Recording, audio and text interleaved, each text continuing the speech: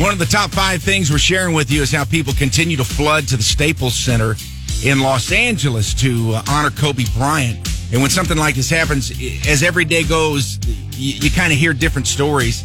And I happened to come across one last night and thought, oh man, we got to share that because it's just really a great story. It's from Jimmy Fallon, the night after, I guess it would have been Monday night. And he told a story, and of course he made the announcement about the helicopter crash. And that's another thing for me. It's always interesting to see how these entertainment shows handle something like this. Because you have to talk about it. Otherwise, people are going to criticize you for completely just like not even being in the present, I guess. And that's what I thought was so great about the Grammy Awards, because it happened that afternoon, and they had to adjust what they were going to do by that night. Yeah, a couple hours. Yeah, and just really did a great job. And I told Katrina, because I got a sneak peek at this thing, this is a good story no matter what. Even if Kobe Bryant had not passed away, this would be a good story, but it just makes it even more important. Here's how Jimmy told it the other night. I met Kobe when he was 17, and I was 21. He was a rookie on the Lakers, and I was just starting out in the comedy scene in L.A. We were at a party, and we didn't know anyone at the party, so we just started talking. And I said, like, hey, what do you do? And he goes, I play basketball. I go, where? And he goes, for the Lakers. I go, wow.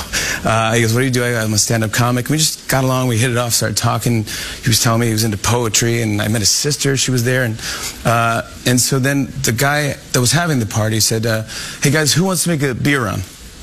And Kobe wasn't drinking. He was 17. So he goes, I'll do it. He goes, Jimmy, you want to come? So I go, okay. So I get in the car, it's me and Kobe Bryant, and he's brand new in L.A., and me too. I didn't know L.A. at all. And we drive down Sunset Boulevard to this place called Pink Dot. It looked like a 7-Eleven. I thought it was a 7-Eleven. You pulled in, but it wasn't a 7-Eleven. Anyway, so I go in, and I open the door, and it's locked. And the guy goes, sorry, I can't sell you anything. And I go, we just want to get some beer right there. And he goes, yeah, I can't do that. And I go, but just real quick, we know what it is. It's just there. And he goes, yeah, that's not how the way this place works. We're delivery only. We're not allowed to sell things. And I go, okay. And then Kobe takes out his ID and he puts it up against the glass and he goes, I'm a Laker. And the guy opened the door and we walked out with 5 cases of beer and we saved the party. So we saved the party, we said goodnight, and of course Kobe went on to become a legend. 5 NBA titles, 2 Olympic gold medals, 18 All-Star appearances, one of the most brilliant and most respected players in NBA history. And when we'd run into each other over the years, we'd laugh about that night that we first met.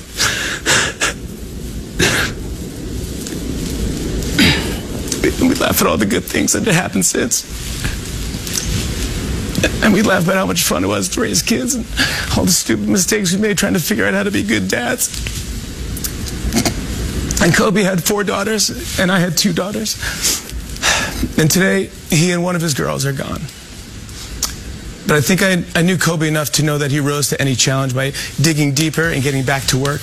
So let's honor Kobe, Gianna, and the other lives that were lost yesterday by following his example. Love your family, love your teammates, and outwork everyone else in the gym. Isn't that good? Holy crap. Isn't that good? I'm sorry for my language, but when Jimmy Fallon, this guy that that he just makes you laugh. That's who he is. Right. When he starts crying on national television, I had not heard that clip. I'm over here like trying to hold it back. Yeah, it's just, and that's been one interesting thing with Kobe, and you see his impact.